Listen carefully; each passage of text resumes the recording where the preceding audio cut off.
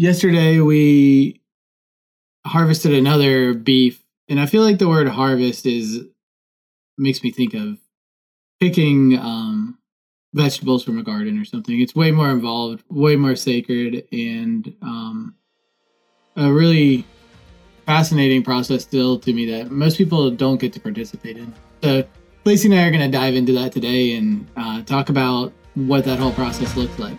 Welcome to the Schoolhouse Life and our I Bought a Homestead and Now What podcast. I'm Lacey. And I'm Drew. Homestead, health, and business strategist. And between us, we have nearly 40 years experience in homesteading, parenting, and holistic living. We love helping people live more sufficient, deeply rooted, and satisfyingly connected lives. 2 to 3 times per month, we post a new podcast on Wednesdays that will inspire, ease, and answer questions about this lifestyle you may not even know to ask. People and homestead strategy clients ask us all the time how, why, and what to do to make their homestead less chaotic, more efficient, and mostly more peaceful. The lessons we've learned, the training we've had, and our strategic approach will help you skip steps and find more ease in your homesteading journey. Did you hear something you like? Did you learn something new? Please share with a friend or on social. Tag us at the Schoolhouse Life, and we will be thrilled to share and connect.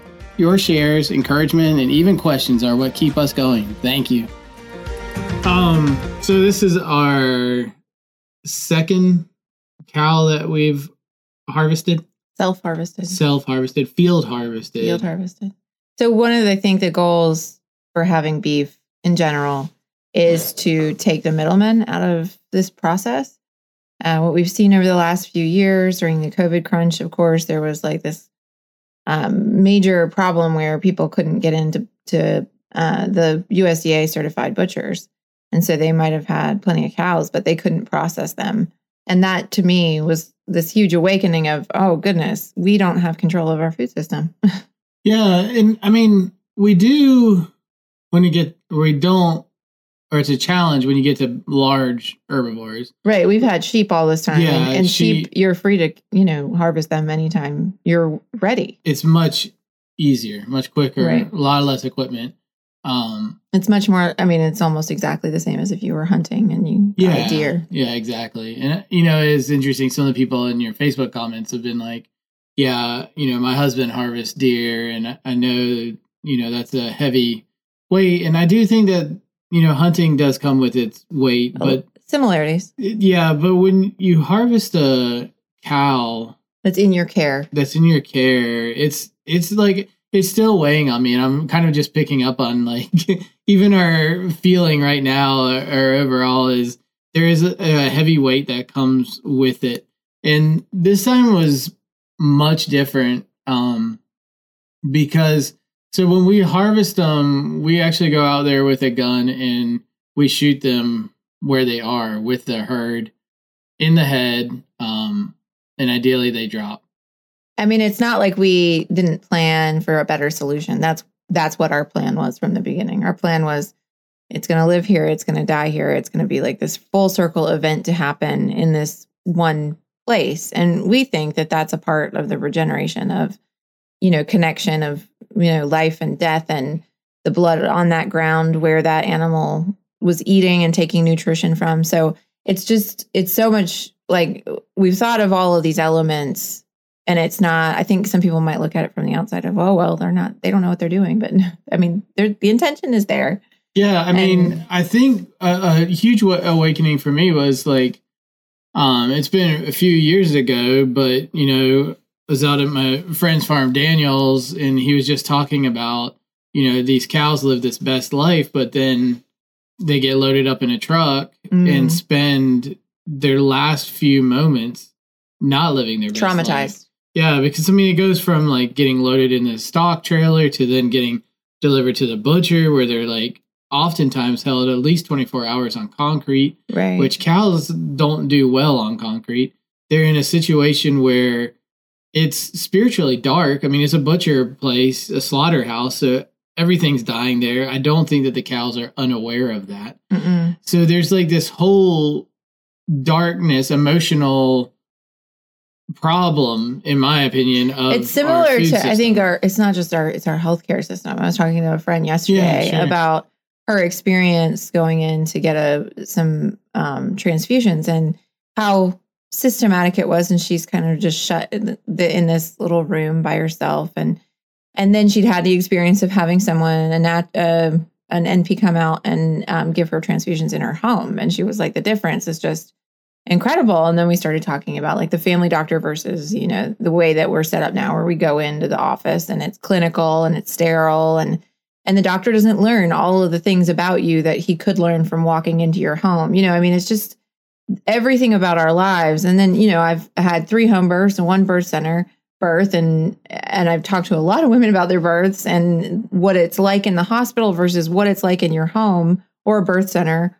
It's a very different experience, and it changes. Yeah, it's this path of like everything.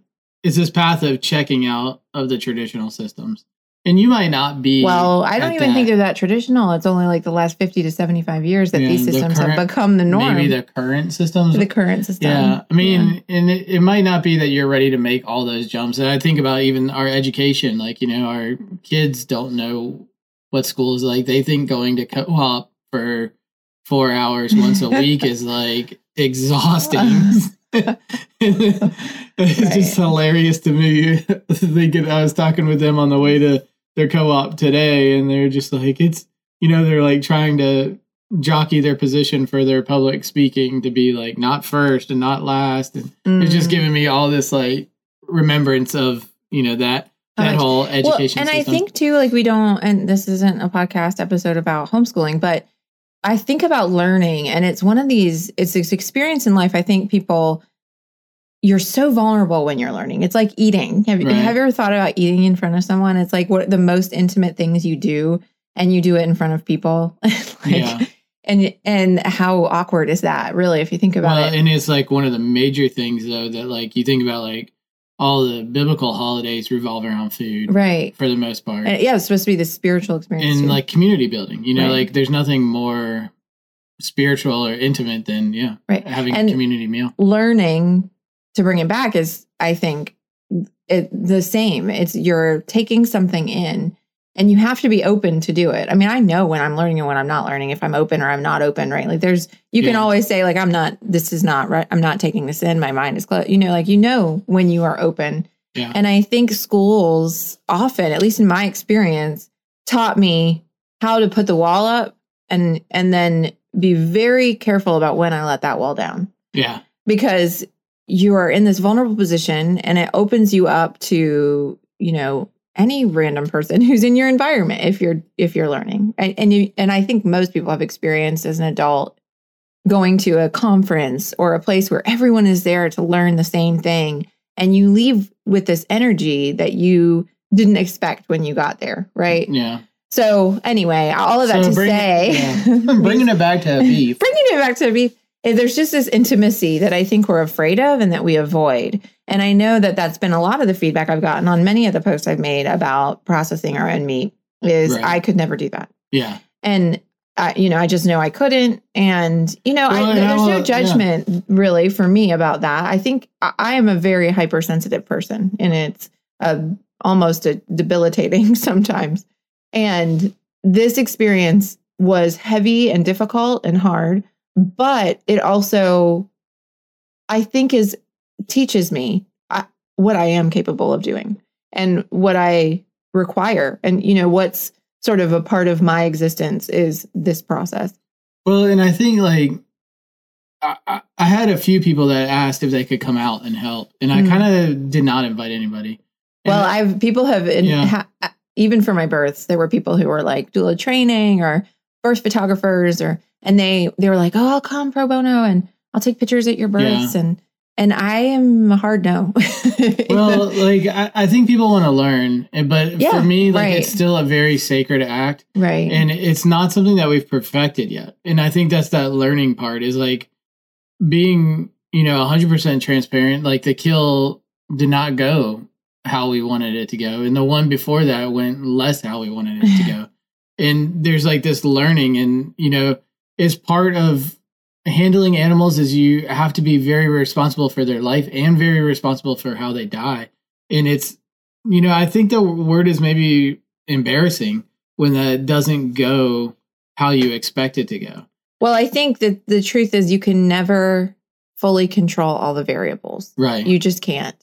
And when you add in more people, you're adding in more variables. Right. And so it's just more to try to manage in a situation that's already sort of unmanageable, like you can't control how the animals respond. To the complexity of nature, right? Like there's just so many things happening when you're out in the field. Like this time we had talked about, would we take him to the barn, to the run-in, and try and isolate him before we killed him? And we ultimately decided it would probably be less traumatic to just put him down where he was. Well, and that's the responsibility of the caretaker of the animal. Right. And so when you invite or have other people come in for that experience, that responsibility, it's a shift of like the person there starts to feel the weight of it, but it's not really their responsibility. Right. I don't know. It is definitely a weird, it's like invasive, almost intrusive almost. I think we could get to a point at some point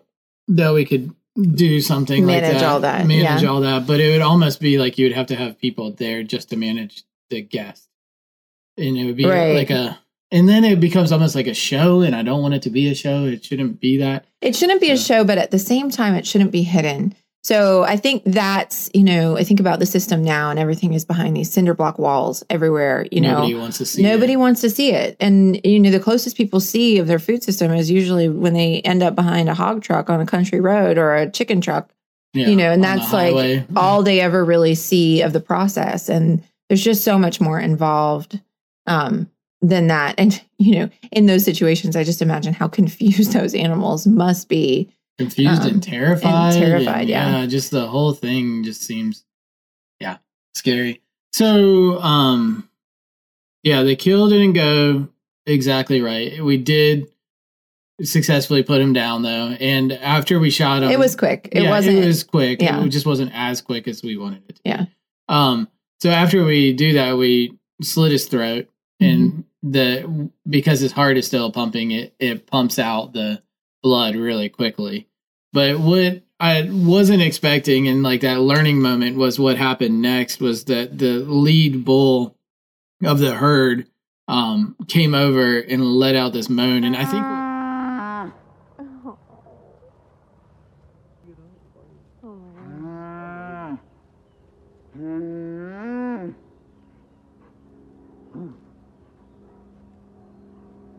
the herd came and they essentially made like a semicircle around this bull that was like having his last like kind of muscle twitches essentially.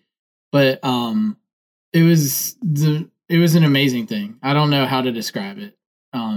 Lacey was crying. I was crying a little bit. But it was just this moment of like, there again, like, is this appropriate? I was thinking, like, would it have been better to not make the herd go through that? Or was it better for the herd to be able to have, say their goodbyes to this animal? And then, like Lane was like, well, there goes our trust bank with the herd. And I was like, there is an element of that. Like, well, do they look at us differently now? Well, Shamish, he's the lead bull.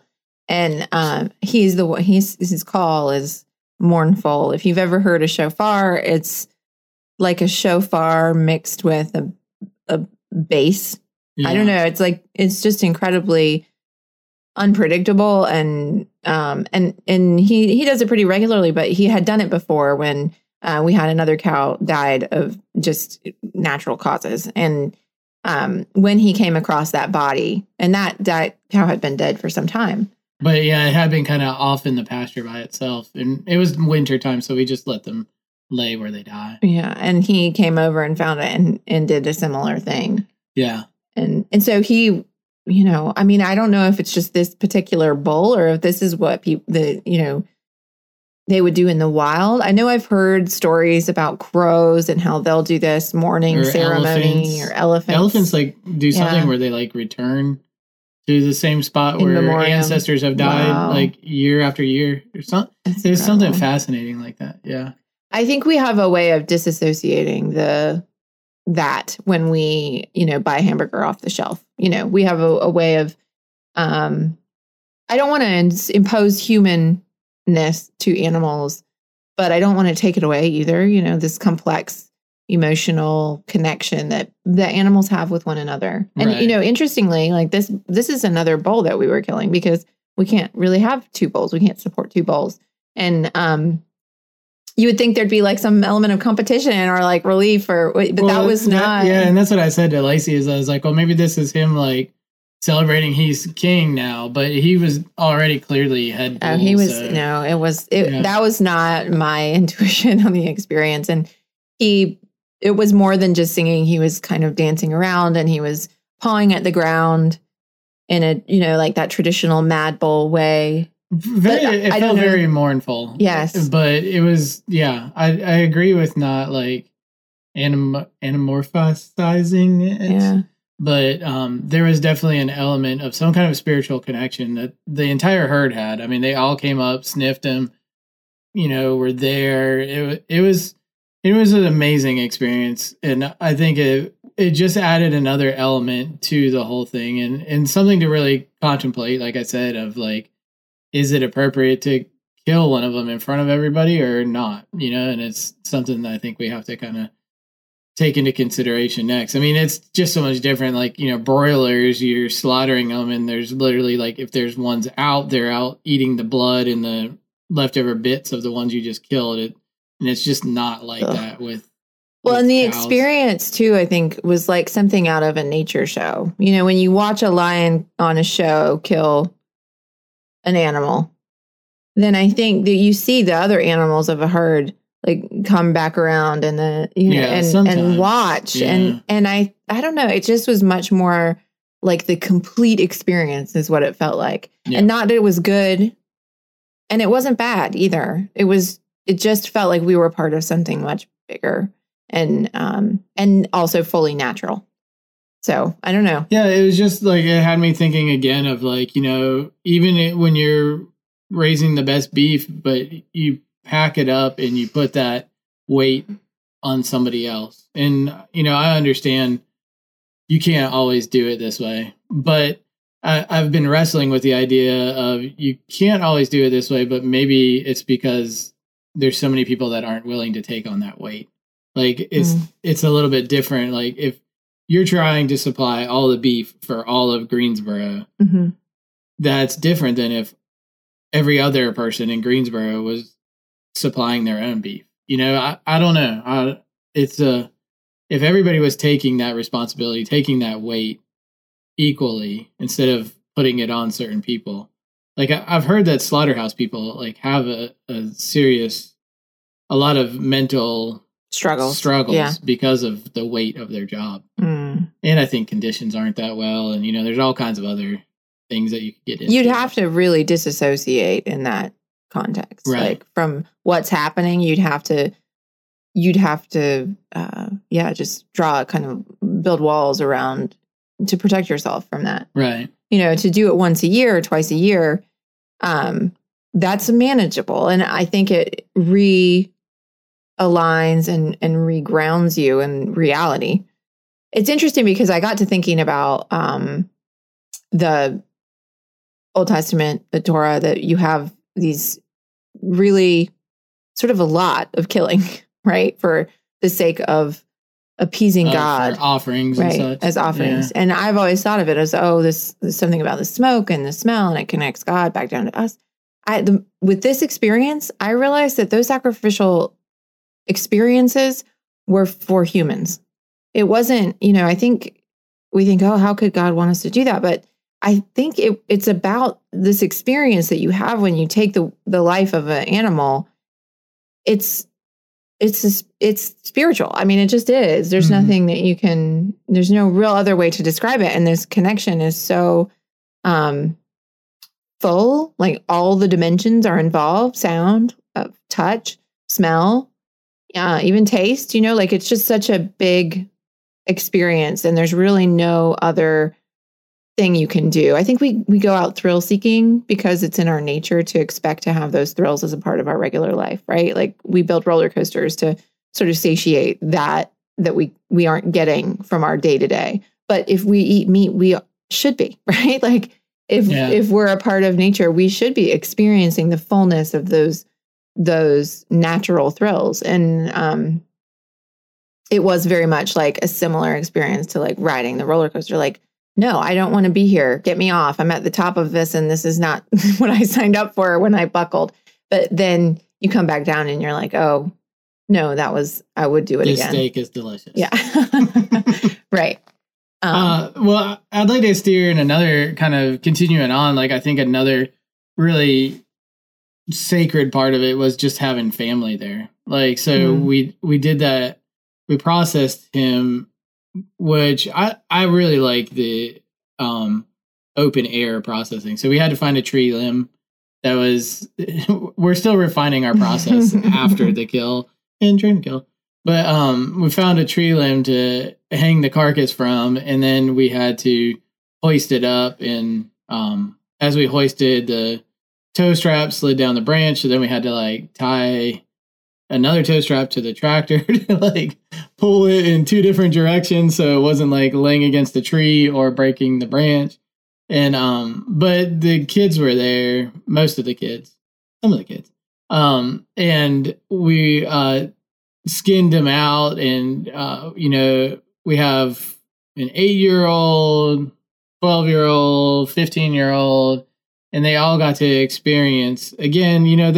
They're farm kids, so they've done a lot of chickens and sheep, and they helped us with the cow last year, so this wasn't their first. This wasn't their first, but they have questions, and I think they also each have their own way of expressing their emotional connection to the entire process. And it's interesting, like the 8-year-old, he kind of like this time more kind of joked around and wanted to poke stuff, but I remember last year he kind of like had to have a moment where he cried because of it, just like trying to process that. And but they, we let them use the skinning knives, and he was telling me last night, how much he enjoyed that whole process of skinning the cow out. And so yeah, it's just that part, I think, of them being that connected, like as a family. A cow is a massive, and these are smaller cows, like Dexter cows, but I would say from head to hoof, what do you think he was? Maybe like 8 or 9 feet tall? Yeah, if he had been fully stretched, yeah. So, I mean, it was like a full body kind of being involved with the entire process and pulling out the organs and looking at the different muscle groups and looking at the muscles that were still twitching, or if you like pulled the tail, like a muscle in the leg went. And so I felt like all of that, like that's like schooling on the next we're doing level. Anatomy, as our homeschool science right now. And it's just so interesting. I was like, oh man, we should dissect something. We should order something to dissect it. And you can order like a baby pig or a frog or, and then I'm like, my kids have dissected so many things over the years. I think it's silly for me to think I'm going to order a worm and we're going to dissect that. Might be cool too. But I'm just saying, we've done that. They've done that again and again. So their experience is pretty real in that way. They've seen it. They know all the parts. And so it's just I don't know. I think life has a way of teaching us if we are living it. And, this more, the way the school does it is a much more like clinical approach. Like, okay, today we're going to learn about this. And in this more, back to the, I don't know, like more ancient way of living where you participate in all those processes. It's not that you're not learning it. It's not that you're not getting an education. You're just not doing it from a book. You're doing it in living color. Yeah, I know. And to me, it's like, I want to like start taking, so the last one we did last year, I took the hide and tried to tan the hide, but a cow hide is like insanely hard to tan the way I wanted to do, like a fur on tan. But I think like being able to like create clothes, we have like the socks from our wool of our sheep, but like it feels like a complete waste to not be using that every piece leather for something. So it's like that to me is the next level of like, how can we do all of that? And then like the horns from last year, we saved those to do biodynamic preparations. But there's, I think there's more elements to it that we can continue to improve on. But I don't know. Yeah. Yeah, it's a heavy process, but we did, there's always the comment, well, you could just eat a more healthful plant-based diet. And I am, not anti that if somebody wants to choose that lifestyle.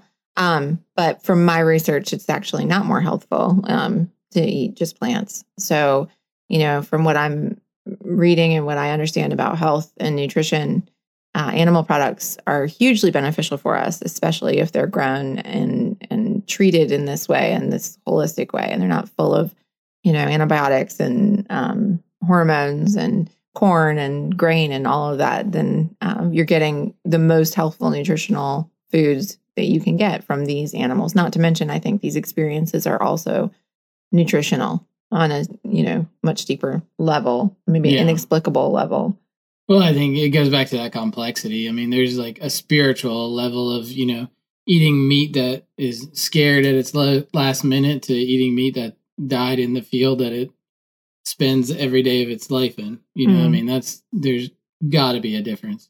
Well, we watched that special recently about how boys feel very inept, like they just don't have a connection to their own capability. And so they're growing up feeling like they just don't, they don't even know what the point of living is, because they have no hands-on experiences that give them that feeling of, oh, this is what life is about. This is how I can use my own two hands and do this thing.